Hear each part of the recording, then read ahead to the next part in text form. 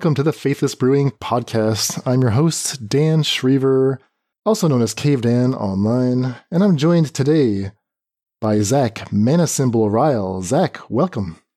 Yeah, it's great to be back.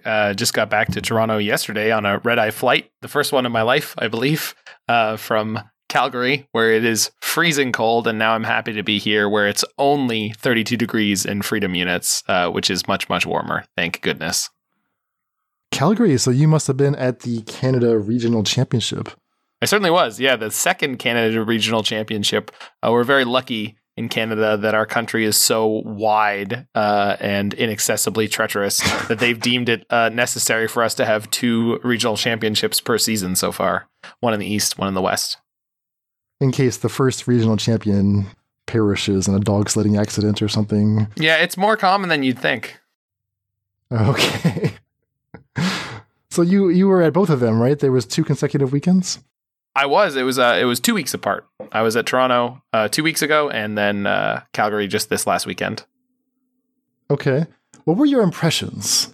I mean, I know you were going to it, but I mean, this was kind of this is where it all comes together. Like, was it worth it? All of the shenanigans with RCQs and 2-step qualifications, like right. Well, first of all, my position was to be a judge, and I was mainly positioned on judging competitive side events. So each of the days would have like a large open of a format. In most cases, it was Modern on the Saturday and Pioneer on the Sunday, so that the people who washed out of the RC could compete in the Sunday Open.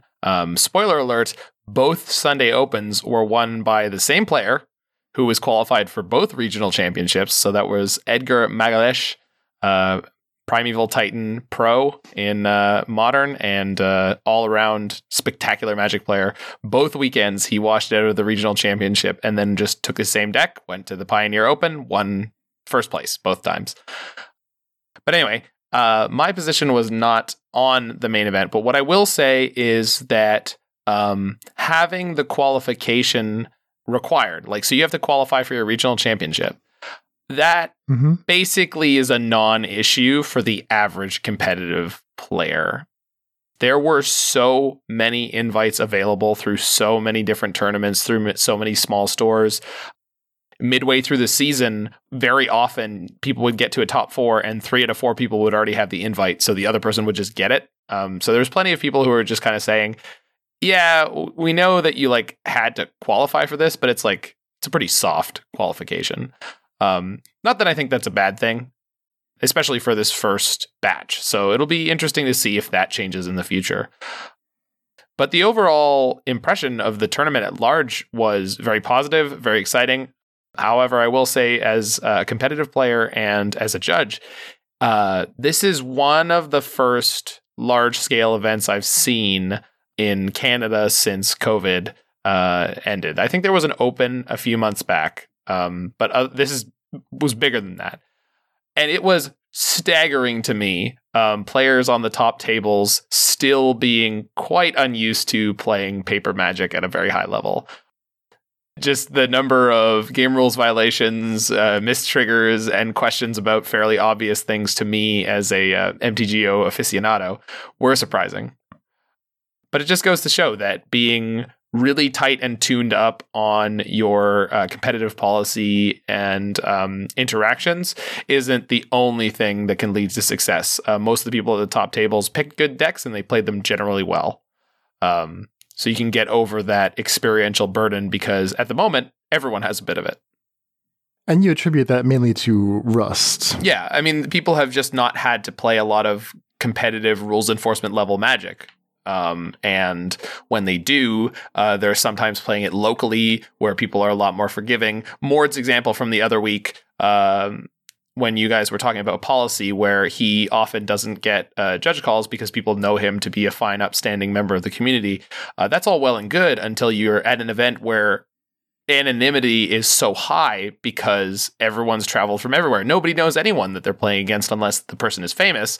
And it really doesn't, you don't get a lot of points by just being nice to be nice. If you want to win, a lot of people are going to hold you to the strictest level of policy. Not everyone, but there are a lot of people who are saying, I took a $300, $400, $500 flight, and I'm going to use everything that I can to do the best that I can in this event.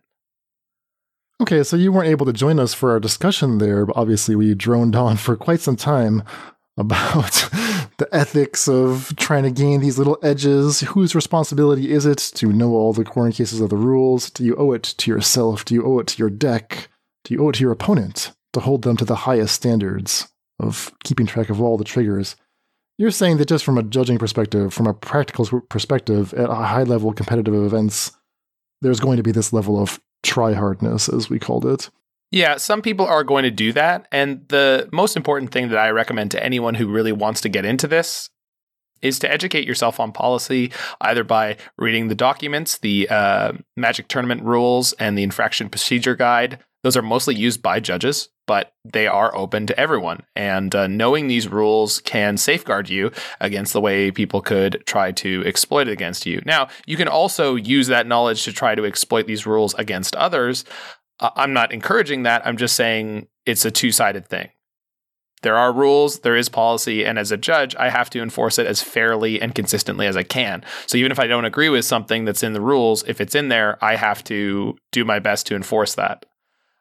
And, policy is in its worst form ever, except for all the previous iterations. And we're always, the Judge Academy and the people who are higher up in that, they're always iterating on policy and trying to make it better. So my personal belief is we're at the best place we've ever been with it. While there are loopholes and some of them are staggeringly wide, let's say, the best you can do is just try to safeguard yourself and understand what the current policy is. And would you agree with the general sentiment that I think both Morton and I were trying to circle around this point, that the burden should not really be on the policies or on the judges even. If there's something that we don't like about, the tournament mindset or something like that, you can't expect the judges to change it. No. The judges just have to do their job. And as a player, I try to do exactly what you guys were suggesting. I was playing Prison Tron in a competitive event a few weeks ago. My opponent kept chalice checking me. I got it every time. And then when I played spells into their Esper Sentinel, they were missing their trigger, but I preemptively paid for it anyway. And the reason I did that was twofold. One of it was, spirit of fairness. And another one was I knew this kind of player that they could be very, trying to get you on stuff. They were trying to chalice check me. So I just went ahead and paid for their Esper Sentinel whenever it was relevant. And the reason I did it was I did not want them to just be like, well, you didn't mention that you were paying for it, so I'm just going to draw my card now. Because that's I just didn't want to get into that kind of situation. So I was like, I'm going to assume that they're going to get it, even though they demonstrated that they wouldn't in at least one case, and protect myself that way. Because if I was playing on Magic Online, that would be how it goes down. I'm used to that. I'm not the kind of person who goes like, oh, they're missing this trigger, I'm going to try to get them. I'm going to assume that I can get it, We just put the episode out, and I felt good about it. I felt good about where we landed. You should. And I almost convinced myself that, most people agree with this. And then just today, another discourse came out about, this player Daryl Ayers. I don't know if you're familiar with him. Vaguely. I know the name. So he had a situation in a Legacy tournament where his opponent, cast a Ponder looking for the game-winning spell, found it in their top 3 cards, and then went to take the game-winning spell and was going to proceed to win the game, but the opponent got confused and resolved the Ponder as if it was an expressive iteration, a card that was also in their hand. So judges were called, the whole thing, well, now how do we resolve this, et cetera, et cetera. And Daryl was very upset because he felt like, all this equity, this tournament equity, as he called it, was created by the opponent's mistake of mistakenly, resolving the Ponder in the wrong way. And that he felt like the judges had unfairly, taken the equity away by essentially ruling in the opponent's favor, letting the opponent somehow correct their mistake to, resolve it as the correct card, not as an expressive iteration, but as a Ponder, which it was, and win the match, essentially. Right. Well, again, I'm not familiar on the details in this one. I really don't want to get lost in the weeds in it. I only can see that player would have lost advantage by resolving that as the wrong spell and then immediately calling attention to it. I cannot fathom how that would have been advantageous to do. Yeah, I mean, a lot of the discussion was, Daryl and his friends / supporters felt like the judges took a strange implementation that gave too many advantages to the opponents. But at the core of it was, I mean, the very premise, and I think he said this in his explanation, was the opponent had the game won, essentially. Like, they both understood that the opponent had found in their top 3 cards the card they needed to win the game. And Daryl had saw like this little glimmer of hope that, the opponent said the wrong thing, put a card in exile as if it was an expressive iteration, when it actually, in fact, was a ponder. The opponent had both in their hand. Right. This kind of thing where it's like this mindset of like, this is my chance. I'm going to get him here. I have equity. I can see the top 8. It's just steps away. I just need to win this judge call. Like things like that. That is actually the problem, I think. I agree. I mean, and that's not the way anyone wants a game of Magic to be decided. I mean, other than the most hardcore, like completely by the rules player who's like, hey, if you can get them on a GRV and it turns out that that's their 3rd GRV of the day and that's going to give them a game loss, then get them. Get them, man. Yeah. Just get them because that's their fault. They didn't play carefully enough. And it's like, I explained to a player that they were telling me that there was one policy discussion that came up, which I'm not going to get into the details of, and they were saying, I'm going to be clear every single time and always announce my triggers so that I will never exploit the way that policy is written. And what I said to them is, you say that now, and I believe you. I really do. I'm not questioning you. But you get to day 2 of a large tournament, 13th round, and you have been pointing it out every time, and you forget once. But your opponent gives you an opportunity where you can go, I did miss this trigger, but it's not missed yet. I'm still within the window where it's acceptable for me to say, I'm going to resolve my trigger. I don't know what I would do, and I don't know what you will do. This is a thing that comes up all the time. People say, I'm always going to be good. I'm always going to be, a generous player. And then a situation comes up where, you're deep in a tournament, there's high stakes on the line, and you make a different decision that you didn't think that you would make. And I'm not going to blame you for that as a judge. I'm going to uphold policy the best I can because that's what I'm there to do, So that's one of those things where it's very difficult, to make these claims about it. We just have to work with the system we have right now. And if we want to make improvements on it, there's a right way to do it, Picturing Bilbo Baggins holding the ring in his hand. Yeah. After all, why not? Yeah. Why not? Why not me? Claim my missed trigger. Right. You're not cheating. You're literally following the letter of the law. Yeah. And you're not, depending on the person's definition. I mean, Emmy was talking about it very, very, very well in that it, some people would say it's unsportsmanlike, and other people would say, well, it's within the rules. It can't be unsportsmanlike if it's within the rules, right? And I'm on the side of, I like to give my opponents opportunities to make mistakes, and I like them to give me opportunities to make mistakes, honest mistakes, small mistakes. Those are fine. However, if you follow the letter of the law, every time a player makes a mistake in the game, we should be calling a judge, and they should be getting a penalty, right? That's literally the way the policy is written. So what I refer to, and I came up with a new-ish term for this, is Schrodinger's magic game or Schrodinger's judge call. Okay, explain. Which is that as a judge, if I'm not present watching a game, I don't know if it's actually being played correctly or not. The only people who are there, like the 2 players, are the ones who are deciding that game of Magic is played correctly. And only when I approach it, only when a judge is called to the table, does it collapse into either it was or it wasn't. There are plenty of things that maybe should have been called as game rules violations or mistriggers, what have you, that players can decide not to between themselves based on the social contract. And that's what you're talking about, is that there's an optimal way for Magic to be played where we hit that sweet spot, where we're doing our best to disincentivize people from exploiting the system, but we're also doing our best to incentivize people to act kindly, to have fun. Because at the end of the day, it should be fun to go and compete. It should be exciting, it should be high stakes, but it should be fun. Well said. Well, it's been 2 years since we've had a chance to actually sink our teeth into these, actual paper dilemma. Mm-hmm. So, absolutely. Apologies for lingering on it for so long, but I think it is good to like hash this all out, to remind ourselves like how we actually feel, how we stand on these kind of difficult issues. And they are difficult. And one of the things that comes up all the time is players who don't have a strong philosophical background with the judging policy, weighing in on how it's written, weighing in on how it should be written. And as a very responsible judge who's kind of experienced, and I try to stay on top of these things, we've had a lot of these discussions. Judges have these discussions all the time within our groups. And so a lot of things people suggest, like both players have to be responsible for everything, they lead us down some bad roads, which is why the policy is the way it is now. So feel free to come by the Mana Simple stream, and you can always pester me about your policy questions and etc. There are parts of policy I agree with. There are parts of policy I don't agree with. Other judges are the same or different. It's not homogenous, and we're always doing the best we can. Well said. All right. Shifting gears. We do have, believe it or not, some non-judging, non-rules related topics today. Actually, we got a bunch of them. Isn't this a judge podcast now? Don't we just talk about policies and dish?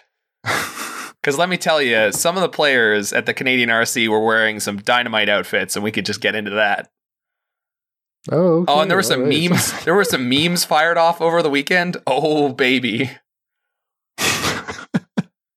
Yeah, you're our man on the floor reporting live from Calgary. Yeah, that's right. But instead of that, we could probably touch on some of these preview cards.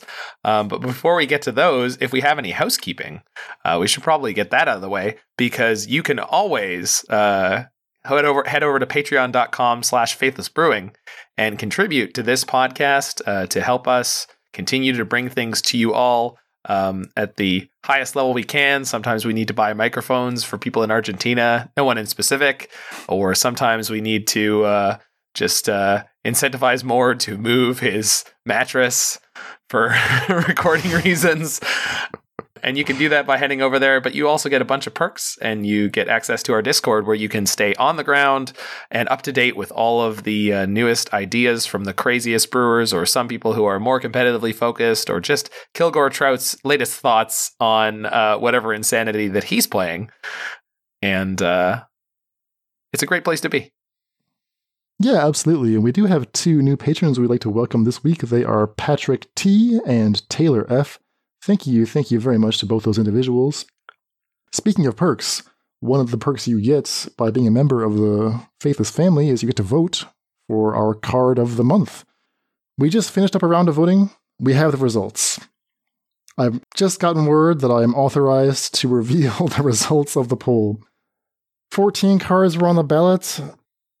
Great cards, great options, and most of them garnered quite a lot of support, with a couple frontrunners that ended up pulling ahead of the pack. So we'll just count down the top 5, let's say. 3-way tie for 5th place. Each of these cards garnered 24% of the vote. Those cards were Touch the Spirit Realm, a card that's pleasantly surprised, perhaps, to find has been making big waves in Modern. Surge Engine, a card that actually tested in some Combat Thresher decks last week, and it did not perform quite as well as I hoped. So while I was quite excited for Surge Engine, maybe it's for the best that it did not crack the top 3 this time in the voting. And also in tied for 5th place was Mechanized Warfare. Very interesting enchantment, like a mini Torbrand that's hard to remove. That was one of my votes. It was just interesting enough. All right, those were all tied for 5th. Take us into the top 3 now, Zach. Yes, in 4th place, we have the most insane suggestion by the most insane brewer, who is always able to drum up a unnerving amount of support in their ideas. It's Blood Funnel, brought to us by Kilgore Trout, which did not yet come with the song. Maybe the song is upcoming. Oh god, a song called Blood Funnel? What genre would that be? I don't know, some kind of doom metal or something core. I don't know what core means, but I do know it's going to be heavy and fast. As I said, I got kind of obsessed with this card. I'm sure it's terrible. It's absolutely awful. I mean, there's just Heartless Summoning is so much better than this card, and that card is not playable. So And yet. No, but that you don't get it. After Gearport Orrery, there is an incentive. People want to give us the worst possible cards and just see us 04, 05 a bunch of leagues. There's an incentive there for our pain and suffering, and I support that. But luckily, Kilgore got wide support, 25, actually almost 26%. Yep. Almost 26% of the vote going towards Blood Funnel, which took third place. Yep. Almost 26% of voters voted for Blood Funnel. Correct. And luckily for us, we have cultivated a culture that does not want to cause us undue pain and suffering constantly. To which point we have our third place choice. Second place choice. Sorry, our second place choice. Oh, we were tied for fifth and then third. Got it. That's how that works. Yeah. We have our incredibly exciting, not that exciting, but Dave actually thought we did an entire week on it already, but we haven't. It's Planeswalker Kaito Shizuki from Neo Kamigawa. Kaito just missing the top spot.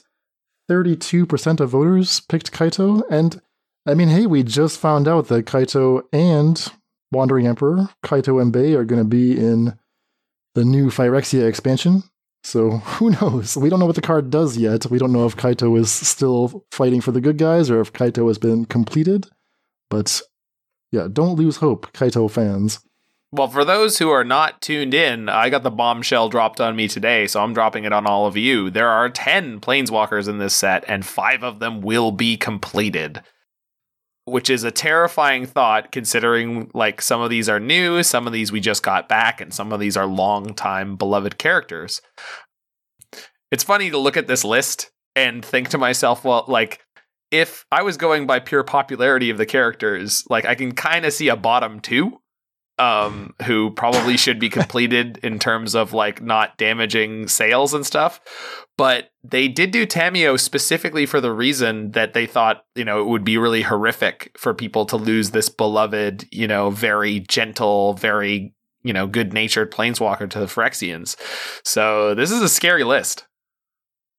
I mean, just based on what you just said, you know they're going to split up Kaito and the Wandering Emperor. Like, they're both in the set. Yeah. One of them is going to be completed. It's got to be, right? I would assume so. I would think it would be Kaito. He's newer and less intriguing. But we have a list of other Planeswalkers, including, we'll talk about the newly spoiled card for Koth, which I believe means he hasn't been completed. So we can kind of breathe a sigh of relief that we just got Koth back and he hasn't been completed. But there's a list of other ones, including one from Kaldheim I definitely don't remember the name of, and the one from Ikoria, who I also don't remember the name of, but certainly have played at least once.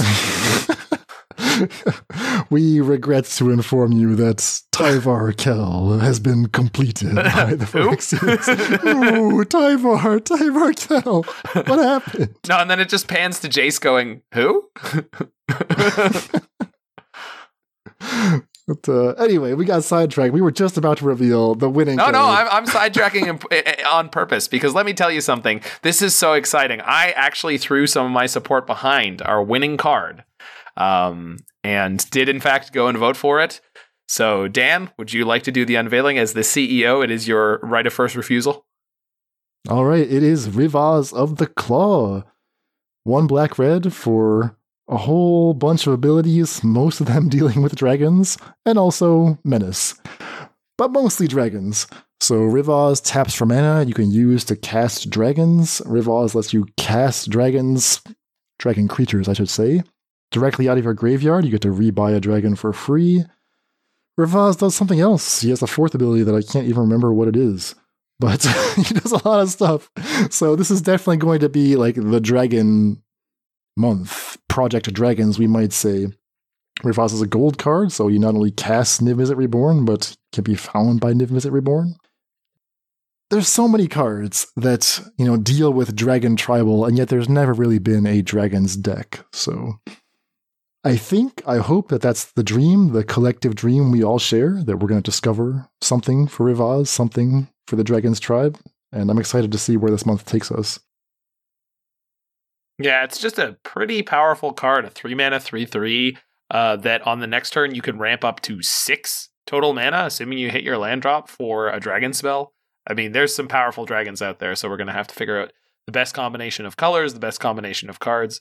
But it's nice that this is like a modern designed card, modern power level enabler. It's nice to see cards like this in Greasefang doing their thing and not being like a 1/3.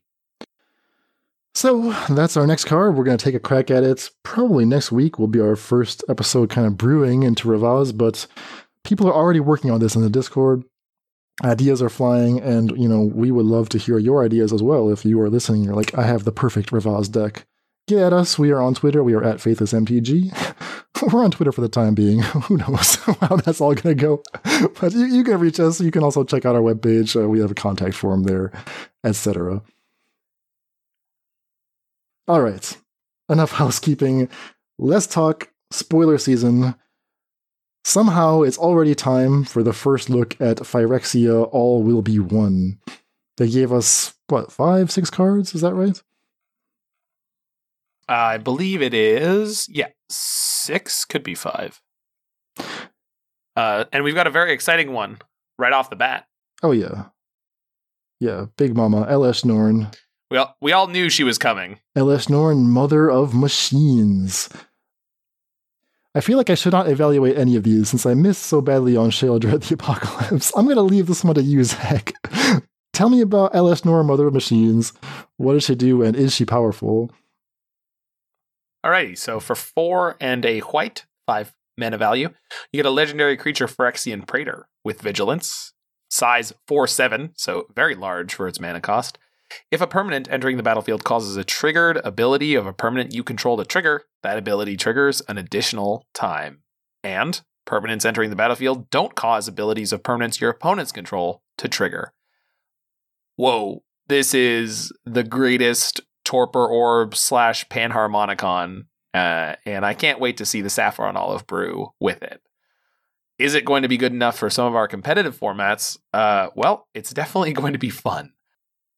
There is some insane things, like every pitch elemental getting doubled up. I'm sure some people are going to be excited to double Solitude and double Grief while shutting down their opponent's pitch elementals. That's pretty sick. Modern card design is all about triggers, right? Creatures have to have an ETB. I guess so. And not even creatures. Now it's like, okay, if you're not playing creatures, you're playing Fable the Mirror Breaker, you're playing Leyline Binding, you're playing Urza Saga. These are all triggers, right? These, oh, God. Well, actually, no. Oh, God. Fable for 2 goblins. Each goblin makes 2 treasures. That's 4 treasures. I may have spoken too soon there. Let me read Elesh Norn more closely. That's entering the battlefield. Okay, permanents entering. Actually, yeah, so sagas won't get doubled up. Sagas are trigger caused by the chapter counters playing on. Correct. Leyline Binding, though, yes. This does shut down your opponent's Leyline Binding. Karuga becomes a regular hippo, no longer a super hippo. So. Well, unless you're playing Karuga. Elesh Norn is Karuga compatible. Okay, so, I mean... You could easily find a deck that already is full of triggers, convince yourself that you should put some Elesh Norn into it. Will that actually pay off? I mean, it's 5 mana. It itself does not have an ETB, so I think that's part of the challenge. But, one very interesting curve you could do is play Kiora on turn 3. That gives you enough mana for Elesh Norn on turn 4, triggering Kiora twice to draw 2 cards. Yep. Insanity. This card is very, very powerful. The question is, will it actually see play in competitive formats? That remains to be seen, but it's certainly got a lot of potential. A lot more potential than Sheoldred. Yes, I'm going to go ahead on a limb and say, in most formats, Sheoldred is not that great. And yet, Sheoldred's all-time record against me is like 30-2 or something. I think I've beat Sheoldred twice. One of the most powerful cards in what is possibly the best deck in Pioneer. Probably one of the better cards in Standard. Still, I'm going to go out on a limb and say it's not that good. And it's not that spectacular, but Elesh Norn is. All right, next up, Blue Sun's Twilight. Blue Sun's Twilight? Perhaps a cycle of these? I would assume so. Yeah. X blue sorcery, gain control of target creature with mana value X or less. If X is 5 or more, create a token that's a copy of that creature. So you steal something, and if you paid a lot of mana, you steal and you copy it. Yep. As mentioned in the comments here by somebody, Yeah, I these are assume David's you, comments. this is super powerful and grindy mid. Oh, it's David's comments. Oh, well, this is super powerful and grindy mid-range list. This is the kind of card like Mass Manipulation, for anyone who remembers that thing. This is the kind of card I think of as a squarely standard card. This is going to be one of those things where there are mid-range soup decks, and they just start slamming back and forth with like Blue Suns, Twilights, and creatures with ETB 2-for-1s. And it's going to become quite the mid-range mess, and this card could become an integral part of that. Very similar to the card Entrancing Melody from Ixalan, which just didn't have the bonus text. You would see that every once in a while, mono blue and standard. Sometimes someone would like dare to steal a Tarmogoyf with it in an older format, but not really. So in order for this to be like a meaningful upgrade, you have to actually get to X equals 5 some amount of the time. And not very many decks are built to do that, although we have played like some pretty interesting Galazeth Prismari brews that do generate enough mana to do that. It's also one of those things where it's like, it's a good mid-range on mid-range tool. It's not a good control on aggro tool. Stealing their creatures, they're usually pretty small, or they usually have pretty marginal upsides. You're going to get it tapped, and then you're probably going to die a lot of the time. And being behind by 2 CMC or 2 mana value on the tempo of the card you're stealing is usually not going to be good enough. So this is a card that, again, squarely exists in a mid-range versus mid-range kind of matchup. Next up, a reprint, Phyrexian Obliterator. Oh boy. Black, black, black, black. 5/5 trample, Phyrexian Horror. Whenever a source deals damage to Phyrexian Obliterator, that source's controller sacrifices that many permanents. It's the anti-negator. Well, it's the perfected negator, right? Behold blessed perfection. Yep. Gosh. I'm glad that they gave it a kind of creepy, horrifying flavor text this time, rather than trying to improve on the previous one, because that is in my opinion, one of the greatest flavor texts of all time. So the new flavor text implies that Sheoldred's faction is somehow going to war against Elesh Norn's faction. Oh, well, if you were not aware of this, I believe it's been known for a long time that Phyrexia was probably doomed to civil war. Each of the Praetors has their own interpretation of how Phyrexia should be based on the color of mana that they represent. I believe Elesh Norn is kind of leading in terms of dominance of the plane, but it's always been the case that like red with Urabrask has been like the splinter cell, which is like not really kind of going along with the Phyrexian zeitgeist, trying to go their own way. Little Fleetwood Mackinnon. Yeah, I can picture Urabrask jamming out to Fleetwood Mac. Why not? So as for the Phyrexian Obliterator itself, this is new to Pioneer. Every once in a while you'll find someone playing this at FNM in Modern. It's not an impressive card. And yet, if you're not packing the correct removal for it, it's kind of like a Sheoldred, where it's like, hey, wait a second, how do I beat this? Right? Like, if your plan happened to be, I'm going to deal damage to my opponent's creatures, whether through combat or through lightning axes, stomps, what have you, you're not going to get anywhere against an Obliterator. So there's a chance that, in certain metagames or in certain matchups, this card just dominates the battlefield. Absolutely. There is a mono black mid-range deck in Pioneer that's doing pretty well, and part of its strength is being kind of better than black-red in the mirror match, although I've seen black-red beat it a bunch of times over the last little while, so it's not perfect. The one flaw with this card, I would say right now, is the current state of Pioneer is such that there are a lot of black removal spells that will just kill this floating around, whether that be Power Word Kill or Revolted Fatal Push. But as you said, there will be metagames in the future where this is a good choice. And if decks are going all the way up to being the size of Mono Black Devotion, as there is Grey Merchant of Asphodel legal in that format, then this is going to be a pretty powerful card. And if you just want to brew with it, it's good for Black Devotion, powers up your Grey Merchants. You can also do some cute stuff with the fight mechanic. So if you have a spell, let's say, that Yep. causes your Obliterator to fight one of their creatures, even though it's your spell, the action of fighting causes their creature to be the source of the damage. So they will get obliterated by that play. And there's some new fight spells that we've been tracking in the last few sets that, they're modal, they're not so bad. You can always get something out of them, even if there's no creature in play. So maybe this is the time to experiment in that direction. Yeah, and as we pointed out, a lot of them cost a single green mana. So a green-black deck, possibly with the zombie dinosaur, Rotting Regisaur. That's kind of right in the same camp. There's also from Capenna, there's like the 6/5 or whatever that fights or is good at fighting. I forget the name of that card, but there's a niche for this possibly in a green-black fight deck. All right, tell me about Slobad Iron Goblin. Well, Slobad died for the sins of Mirrodin, became a planeswalker, and then gave up his spark to save Mirrodin, or something like that at the end of the books. They were very confusing and very strange and super violent. Now we've got Slobad back. He's 2 and a red for a 3/3 legendary creature, Phyrexian Goblin Artificer. He has a single ability, tap, sacrifice an artifact. Add an amount of red mana equal to the sacrificed artifact's mana value.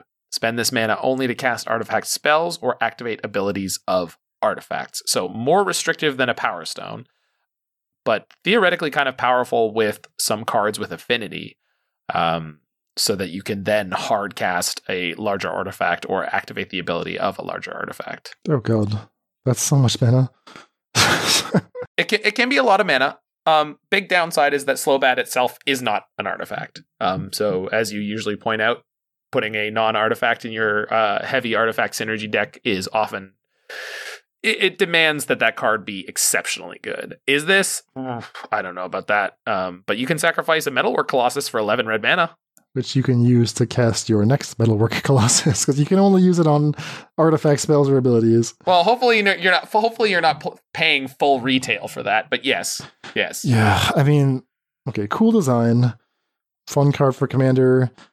Cards like this, they don't have haste, so and they're not really good at combat. So you play it; it's an investment in your future, right? You have to find a turn where you can just play a 3/3 and pass, and then hope that it starts to pay you off by activating for a few turns in a row, perhaps, or just like activating once and doing something really spectacular. But it's not really a realistic play in one-on-one. I mean, I would love to sacrifice experimental synths all day long, but it's just not. This is not the tool for that. There's cards that are better at that. Yeah, absolutely. We do have a more aggressively costed card, though, in Jor Kadeen, First Gold Warden. For red-white, we have a legendary creature, Human Rebel. It has Trample, and it's a 2/2. And it has another trigger. Whenever Jor Kadeen, First Gold Warden attacks, it gets +X/+X until end of turn, where X is the number of equipped creatures you control. Then, if Jor Kadeen's power is 4 or greater, draw a card. No. This is no. This is a no from me, dog. Trying to remember when was the last time I controlled an equipped creature. I mean, I was just playing Hammer Time, but that deck doesn't play red, so... Yeah. This doesn't have haste. It doesn't have vigilance. It doesn't, like, it's just, they needed to put more words on this card for it to be good enough. One possibility is, okay, you just say the equipment thing is a red herring, forget about that. All I need to do is get Jor Kadeen's power up to 4, and then I can just draw a card every time I attack, right? Forget the equipment stuff. I'll just, use a Luminarch Aspirant and Athalia's Lieutenant, because it is a human. So maybe that's, like, secretly the strength of a card, and you don't have to, like, figure out if there's an equipment deck in Pioneer, which there isn't. People have been trying to make Hammer Time work. It's really probably one equipper away from being not awful. But this is not that equipper. No, this is not the enabler. But this might become a part of the deck if we get that enabler. Okay. But finally, as prophesied, we have Koth, Fire of Resistance, no longer a regressive acronym. So for 2 red, we get a 4 loyalty Planeswalker, legendary Planeswalker Koth. +2, search your library for a basic mountain card, reveal it, put it into your hand, then shuffle. -3, Koth, Fire of Resistance, deals damage to target creature equal to the number of mountains you control. And -7, you get an emblem with whenever a mountain enters the battlefield under your control, this emblem deals 4 damage to any target. So David is quite upset about this. I'm reading his notes right now.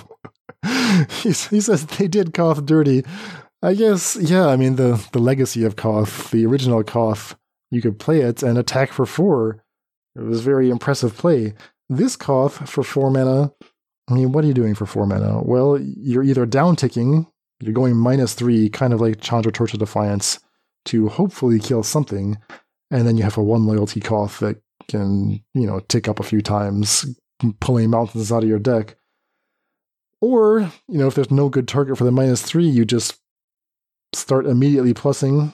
It gains loyalty at a pretty fast clip, gets you into that ultimate territory, but, I mean, how many basic mountains are we really looking to play? Is Koth enough of a reward for building a strange deck like that?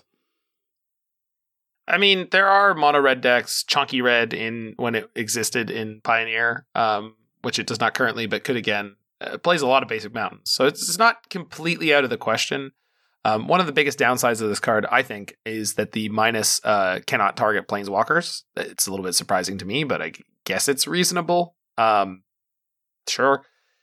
I don't. Yeah, I'm not about this, but I could see it getting played and not being awful. But I think it's pretty poor.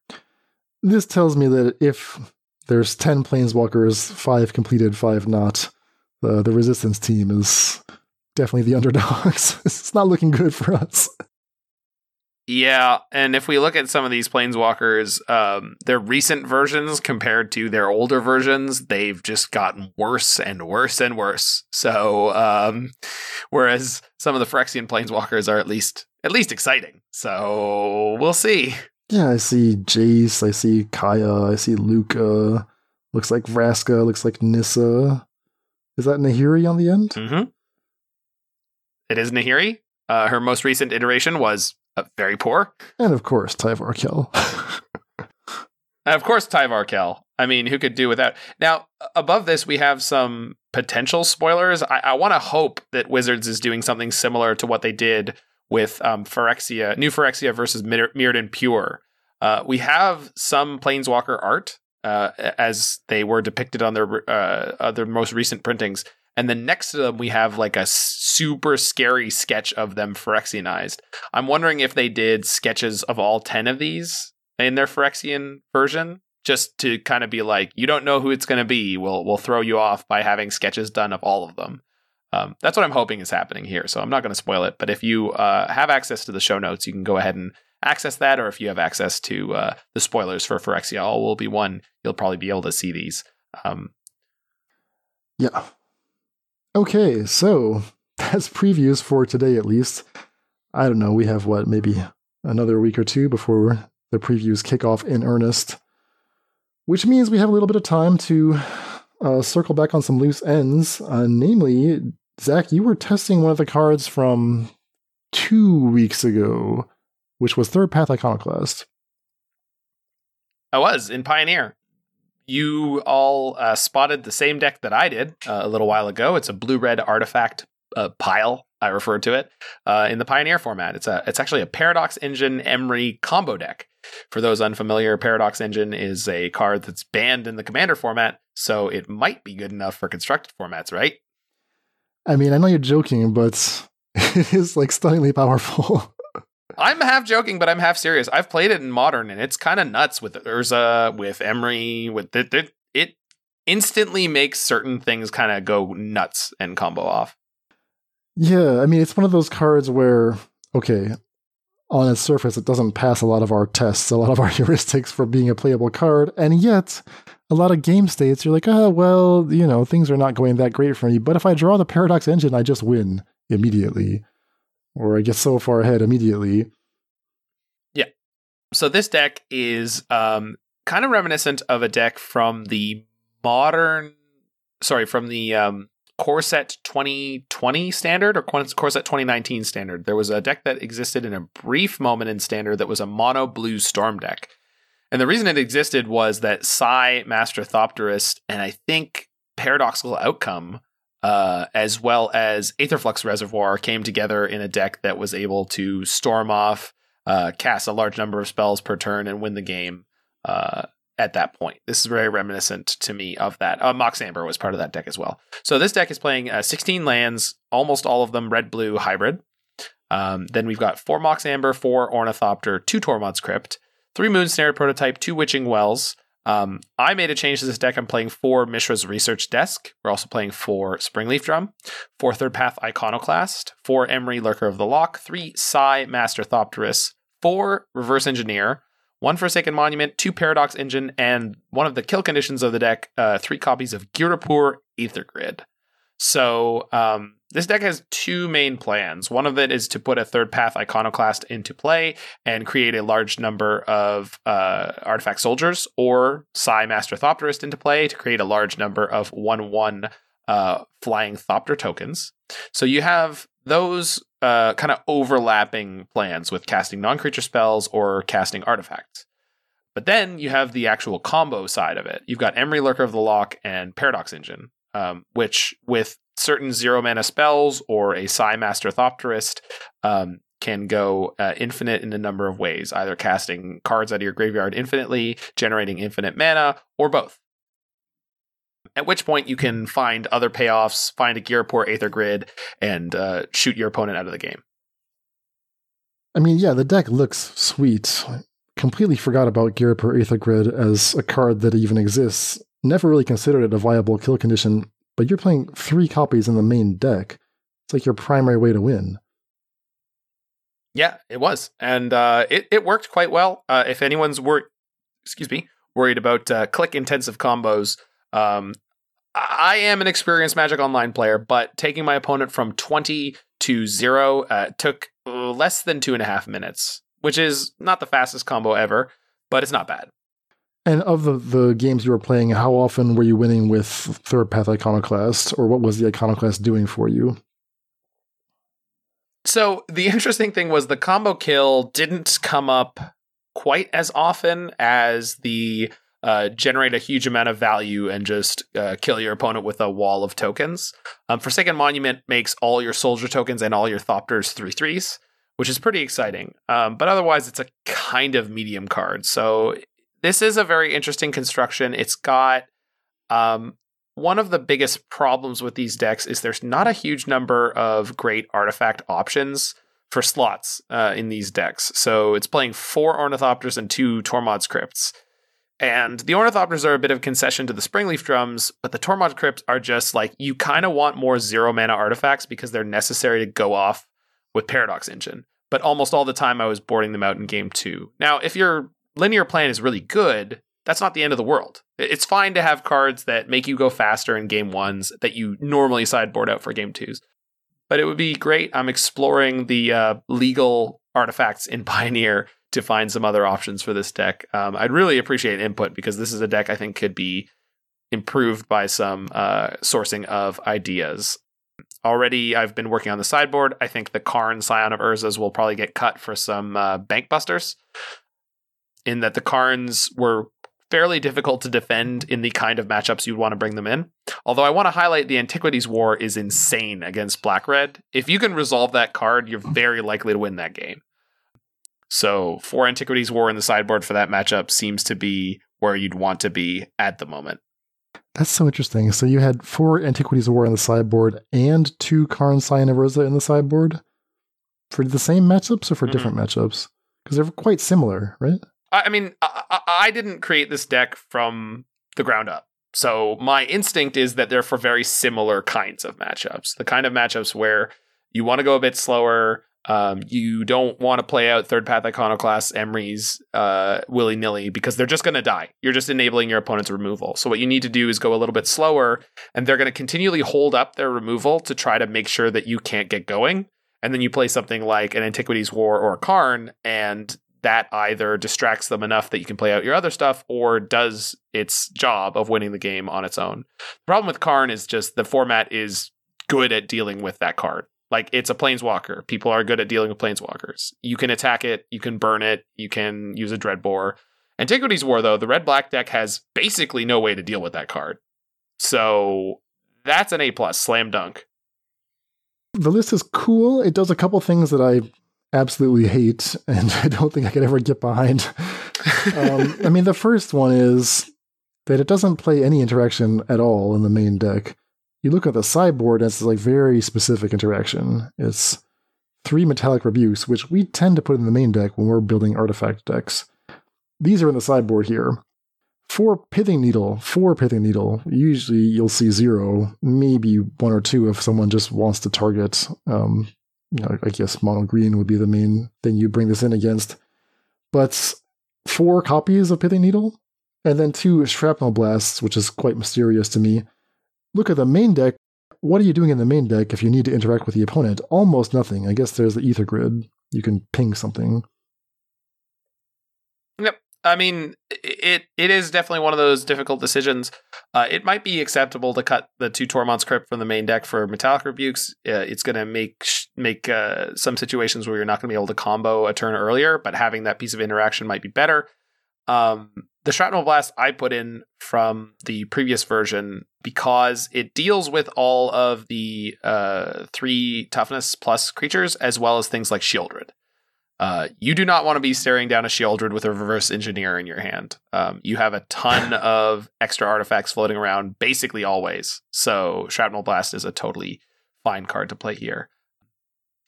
In addition to Ghirapur Aether Grid, I was doing some research on potential other cards that would kind of serve the same condition of being a combo kill. So we have Hammer of Purphoros, Aetherflux Reservoir, Grind Clock. All of those would basically do the same job. And the question is just like, which one of those is the least bad? It's possible Aether Grid is the least bad because it kind of does an okay job sometimes with Sai and Third Path Iconoclast generating so many artifacts that you can just ping stuff down. I'm still in my early stages of working on this, but I'm very excited by the potential so far. Like 4 Pithing Needles, I'm pretty sure is the way to go in beating mono green. In that I was able to do it by drawing a Pithing Needle in the early game, and I beat mono green by doing that. So it's not a perfect plan, but it's certainly better than trying to play Metallic Rebuke against them most of the time. So the other thing that I hate is 16 lands. Well, you have 4 Springleaf Drum and 3 Moonsnare prototypes and 4 Mox Ambers. So your other option is playing more and getting flooded. Right, but like maybe that's just a better option. I don't know. I mean, how many times did you... I didn't have a lot of mana problems. You didn't have mana problems? Nope. And Reverse Engineer is castable off of Springleaf Drum, Mishra's Research Desk, Mox Amber, Ornithopter. All of these things tapping for that usually gets you over the hump. So, I mean, it is... I don't know. It felt like that was very appropriate and worked out fine. Maybe a larger sample size would show me otherwise, but I think it works well. Yeah, it's not truly 16 lands because of the Moonstar prototypes and drums, and also the 0 mana artifacts are functionally part of the mana base for the purposes of casting Reverse Engineer or even Emry early. Mm-hmm. And yet, yep. I don't know. I mean, do you keep 1-landers here, or did you send back every 1-land hand? No, I kept a bunch of 1-landers. It depends on if it has a drum and a creature that can activate the drum. If you've got a 1-lander that has a drum, an Ornithopter, and an Emry, that's probably a keep. It's not a great keep. If you run into early removal, it's definitely going to be problematic, but the deck has such a high upside to explode. It's very much like 8-cast in Modern. Sometimes they keep hands, and it's like, well, if I draw a single cheap artifact within the first 2 turns, I'm going to go off really hard. If I don't, I don't. And you just have to make your peace with that. Is this a better deck than Mono Green at doing that kind of explosive mid-range thing? Probably not.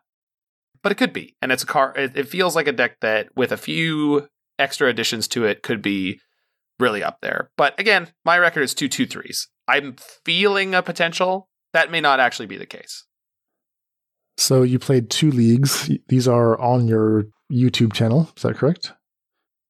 Not yet, but they're on my Twitch, on my replays. So you can go watch those completely for free right now, back to back.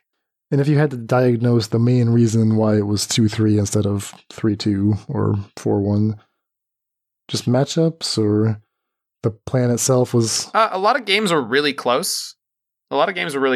And Like, I beat red black and I beat mono green. The most miserable matchup was the Karuga Fires deck that I played against. I think that's unwinnable. 4 temporary lockdowns is just kind of unbeatable, I'm pretty sure. And then more sweepers on top of that. Yeah. Running into those decks is pretty brutal. It's going to be very difficult to combo them out, and it's going to be very difficult to mid-range them out. So I think that matchup's pretty unsolvable. However, it's not super popular, so you just want to dodge it where you can. Everything else felt okay. Not great, not bad, just okay. So it didn't feel like I'd found the newest, most powerful thing, but something that has a lot of potential. Okay. Encouraging.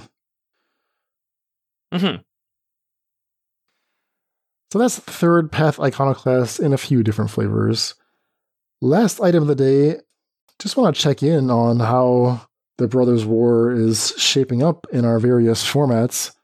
We've been playing a lot of Pioneer with our brews, but if you look at Modern, Modern is a format where even a small role player can have a big impact. We've been talking about cards like the Sarenth Steelseeker, the Scrapwork Mutt, and of course, the Bitter Reunion.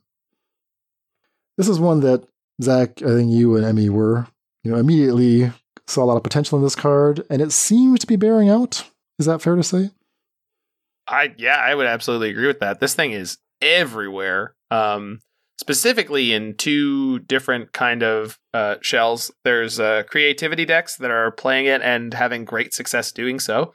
And then there's I'm just going to refer to them as non-creativity decks that look like creativity decks. There's a few persist decks that are playing red and playing Archon and playing some of the other things similar to that just aren't playing Indomitable Creativity. Which gives them a few potential advantages. But the creativity variants that are playing it are by far the most successful so far. So what makes the card such a success? Well, it's a specific play pattern, I would say, which is playing turn 2 Bitter Reunion, discard a payoff card, and on turn 3 you play Persist, as well as a land, you give your payoff card haste, and you attack with it. If that card is Archon of Cruelty, you're getting 2 Archon of Cruelty triggers on turn 3, which is pretty powerful. But on top of that, it's just an okay card to play in almost any deck. It's a 2-mana spell, you discard a card, you draw 2, and then it sits there and has the potential to give your entire board haste at some point. And while that's not normally an effect that would be good enough, there are certain constructions, especially decks that were already playing Persist, that can take big advantage of that. And put their opponents in a squeeze. One of the most powerful things about some of the versions of creativity that are playing Persist is a lot of time your opponents will be set up to beat your creativity and you beat them with a Persist. Then they'll feel like they need Graveyard Hate, which in no way interacts with Indomitable Creativity. So cards that cost 1 and a red that require you to discard a card in order to draw 2 fresh cards. These have been around for ages. Mm-hmm. There's even bigger versions like Cathartic Reunion. Cathartic Reunion, different from the Bitter Reunion. But you can have a smaller version of the effect. There's Tormenting Voice. There's Thrill of Possibility if you wanted at instant speed. Yep. So my initial evaluation of Bitter Reunion was, okay, clearly decks don't actually want this effect. It's a little bit too inefficient. However, what you're saying is, it's a fine play. You're not falling too far behind and there's enough upside. How much of that is because Bitter Reunion does not have an additional cost? There's no risk to casting it. I'm going to go ahead and say it's not much, but it's an amount. I mean, if your Thrill of Possibility got Spell Pierced, that would suck. On the flip side, you're playing at instant speed, so you have more opportunities to play around that. I'm going to give you a shrug and say an amount, an incalculable amount, but an amount nonetheless. It's certainly possible. I would say the card flow part of it, the fact that it integrates so well into Wrenn and 6 decks, where you always have extra lands, where you have a little bit more ability to freewheel, is that's another overlapping thing where this card is good because Wrenn and 6 exists in one of the same colors. I mean, is Thrill of Possibility an underplayed card, or is it the fact that this haste clause is actually worth a lot? Oh, no, the haste clause is worth a huge amount because some of the decks I've played were also playing Thrill of Possibility, but they were playing Archons and Primeval Titans or Furies or something like that, where taking advantage of haste with Primeval Titan is especially powerful. Taking advantage of haste with Archon of Cruelty is especially powerful. That is a huge part of this card. It is this. You would play 4 of this before any number of the other ones that we're not seeing play every time. So is it possible, Zach, and this is a question that came up in our mailbag 2 weeks ago, is it possible that this is actually the most impactful card to come out of this set for Modern? I would say so. I would rate this as exceedingly more impactful than Haywire Might, if only because Haywire Might doesn't have a home, and realistically, I would say it didn't do a good job of creating one. There are some Jund Saga decks around, and those are playing Haywire Might. I don't think that their success right now is due to the existence of Haywire Might, whereas Bitter Reunion has caused an Indomitable Creativity variant that is Jund only to suddenly be 4-0ing prelims, making it to the top 3 of challenges. This was not a deck. Now it is. And it's playing 4 copies of the card. I think by a lot of metrics, this is going to be the most impactful card from the set, and it's going to be around for a long time in Modern. Anytime you're building Reanimator, you should probably be considering this card. Anytime you're building a lot of different types of red mid-range decks, you may want to consider this card. High praise, ringing endorsement, but yeah, checks out. I mean, you can even think of play patterns like you play it in a black-red mid-range deck, and then later in the game you go, here's my Kroxa. Oh yeah, also it's attacking this turn. That's a lot of damage. That's a lot more dangerous than a Kroxa without haste. Yeah, it's nasty. I mean, haste is such an underrated ability, but usually the times when it's the most dangerous, those creatures don't have haste, and we don't go out of our way to give them haste. But I mean, it's such a low cost effect to put in the deck that... Right. I've played a lot of Urza decks with Lightning Greaves in them, and you know what? Lightning Greaves is frequently not good enough. I completely agree. But man, putting that on the constructs in that deck is insane. Playing Urza Saga plus Lightning Greaves is insane. Generating those tokens and having them have haste, it's such a different game. I don't know if you should be playing Bitter Reunion in any of those decks, but it bears out that giving haste to things that are not naturally hasted, there's a reason that it's powerful. Should we play Bitter Reunion and Urza together? I mean, this is a flavor win. We need to get Mishra in there somehow. One of the Mishras, any Mishra. There is no playable Mishra, unfortunately, in my opinion. They did my boy dirty again. The original one's pretty good, actually. The Time Spiral one. Is it? Is whenever you play an artifact, you can search your library for a exact copy of that? Is that correct? Also searches graveyards. And you put it in your hand? No, put it in play. It goes directly into play. Okay. You put it in play. Okay. I don't know what... I guess it's cool with Memnite, but what else are we doing? I mean, so the problem is it doesn't have an enter the battlefield trigger. It needs to create a Phyrexian Dragon Engine for free when you cast it, like Urza does. That's the problem.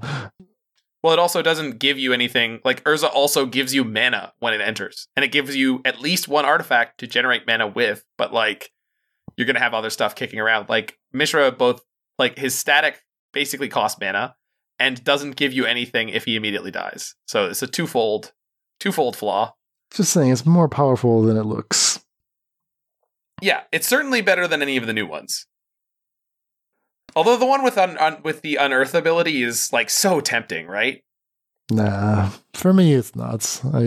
Yeah, I don't like that ward. What is it? Ward sack of permanence. That doesn't do it for me.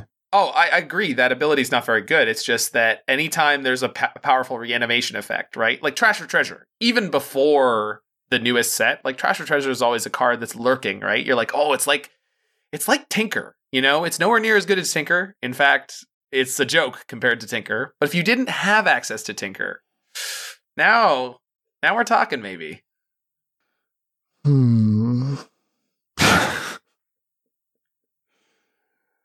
Yeah.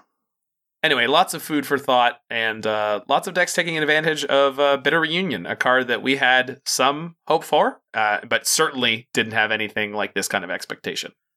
Yeah, very impressive. All right, well, I think that's a good place to leave it for today. Zach, always a pleasure. Absolutely, Dan. Thanks for humoring my excessive verbosity.